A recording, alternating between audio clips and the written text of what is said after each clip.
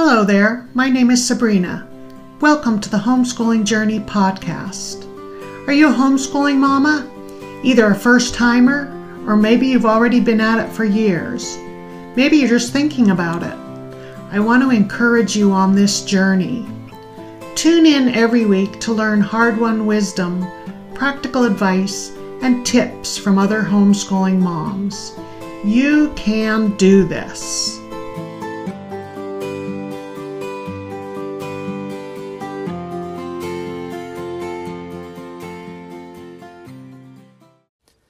Welcome back to the Homeschooling Journey podcast. Today I'm going to talk about an interesting article that came across my news feed as I was doing some computer work the other day. The headline read, 10 Honest Reasons People Confess They Look Down on Homeschooling. Well, that definitely piqued my interest. I'm always curious about people's ideas on education. So here's how the article began.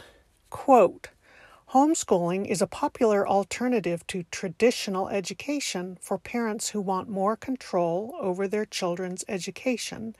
However, it has been debated for many years, with some people looking down on homeschooling parents and kids. Recently, a mother posed a question on an online parenting forum asking for honest reasons why. End quote. And before I go into the responses she received, I just wanted to note that the article is written by a woman who is herself a homeschooling mom of 3 young children. So I really think she put this question out as a platform to invite an open and honest discussion about reasons against homeschooling. So I'm going to go through each of these critiques and kind of give my input from my 28 years of homeschooling my kids. I'll cover 3 of them this week and then do some more next week. So the number 1 critique on the list is, not surprisingly, limited socialization opportunities. Yes, the big S word. It always comes up. Here's how the article put it. Quote, according to several thread contributors, homeschool children may not have as many opportunities to socialize with their peers. They pointed out that it's much more challenging to make friends if children aren't around other kids during the day. End quote. Well, I thought this one was funny, first off, because my kids were always around other kids during the day. Our family had 6 kids spread out in a wide age range. And so they always had their siblings around during school hours. And then in the afternoons, they were involved in many, many extracurricular activities. They were on sports teams, choirs, orchestras, arts and craft classes, ballet lessons, drama classes, you name it, all of which involved lots and lots of other kids. So again, socialization did not pose a problem. In addition, we were involved with homeschool co-ops, where the number of kids range anywhere from 3 to 40, all the way up to 150 to 200 kids. Again, plenty and plenty of opportunities to mix with other kids.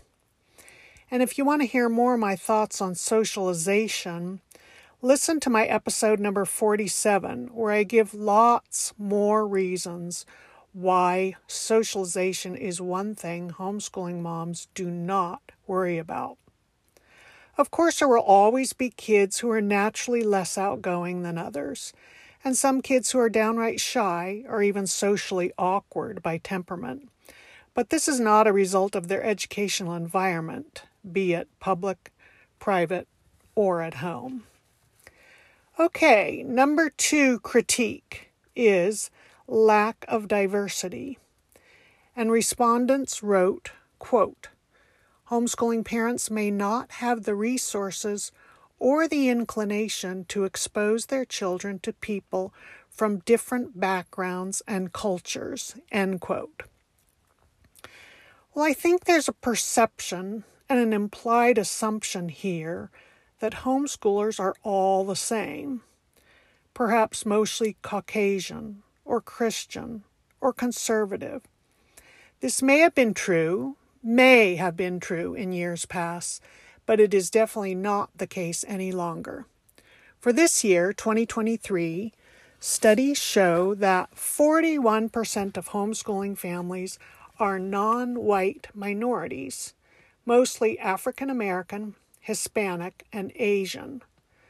So, homeschooling children are increasingly from families of differing backgrounds and cultures. And I can definitely attest to that increase in the co-ops our family has been involved in over the years. Just as an aside, there's no guarantee that just because your kids are in a traditional school setting that it will be racially and culturally diverse. That's really more of a function of the city or the state you live in. So, not exposing your kids to people from different backgrounds and cultures does not apply to homeschoolers any more than it would to those whose kids are in traditional schools.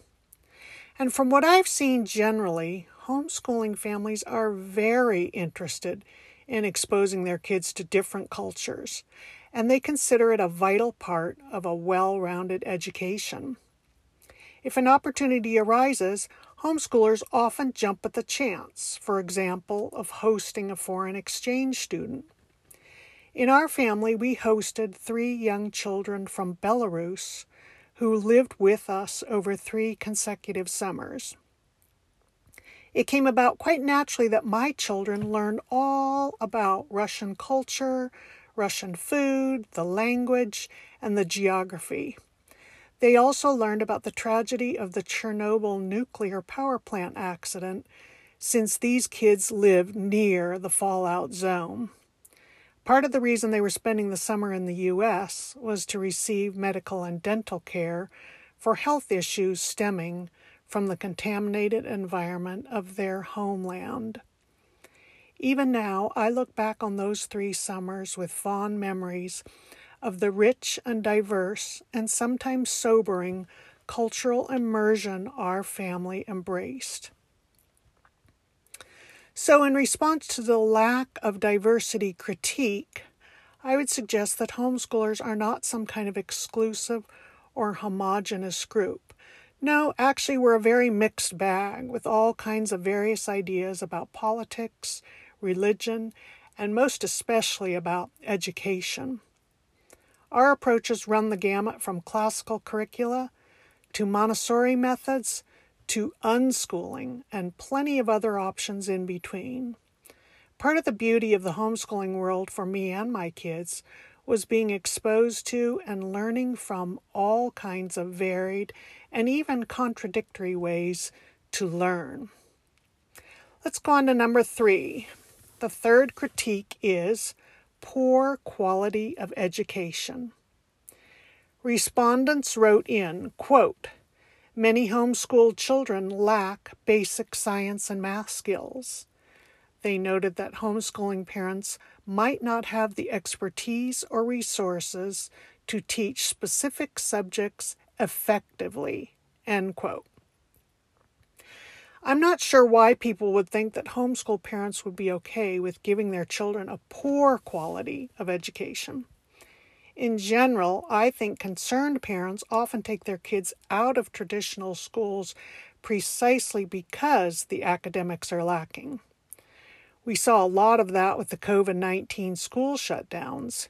Many parents pulled their kids out of traditional schools once they became aware of how little they were learning. And this isn't limited to the past few years. Even 30 years ago, poor academics was part of the reason why our family made the switch to homeschooling. Another important point to consider here, according to numerous studies, homeschooling kids actually score quite a bit higher, and I'm talking about 30% higher in all academic subjects, including math, science, and language skills. And again, this was my experience in our family. My kids took mandated standardized tests every year, both in traditional school and when we started homeschooling. And I can tell you their scores jumped up considerably once we started homeschooling. I think it's not surprising. After all, Homeschooling is wonderfully efficient. It's one-on-one. There's no time waste. Kids move on when they get a concept. They learn quickly and don't have to wait for everyone else in the class to catch up.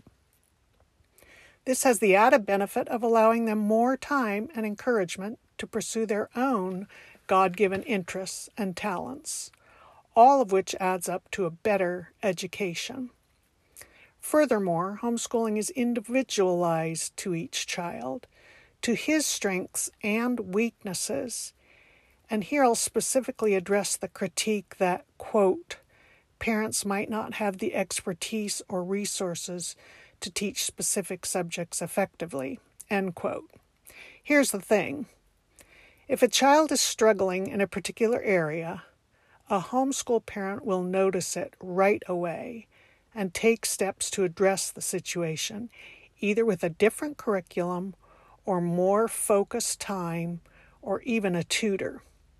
And I've mentioned a few times on the podcast about my daughter with dyslexia and how it became quite clear to me early on that she and I needed extra help from a dyslexia specialist. I really think she would have fallen through the cracks in a large classroom setting. So that's it for today. Next week I'll go over more of these 10 critiques. I hope some of my thoughts help to answer the concerns of those who, quote, look down on homeschoolers, end quote. It's good for us to be reminded often about why we choose homeschooling in the first place as the best option for our kids. So please share this episode with friends or family who may have their doubts. Maybe especially that friend who's wrestling with the decision about whether to pull her kids out of school. God bless you all with a wonderful week, and remember, you're doing the most important work in the world, mamas.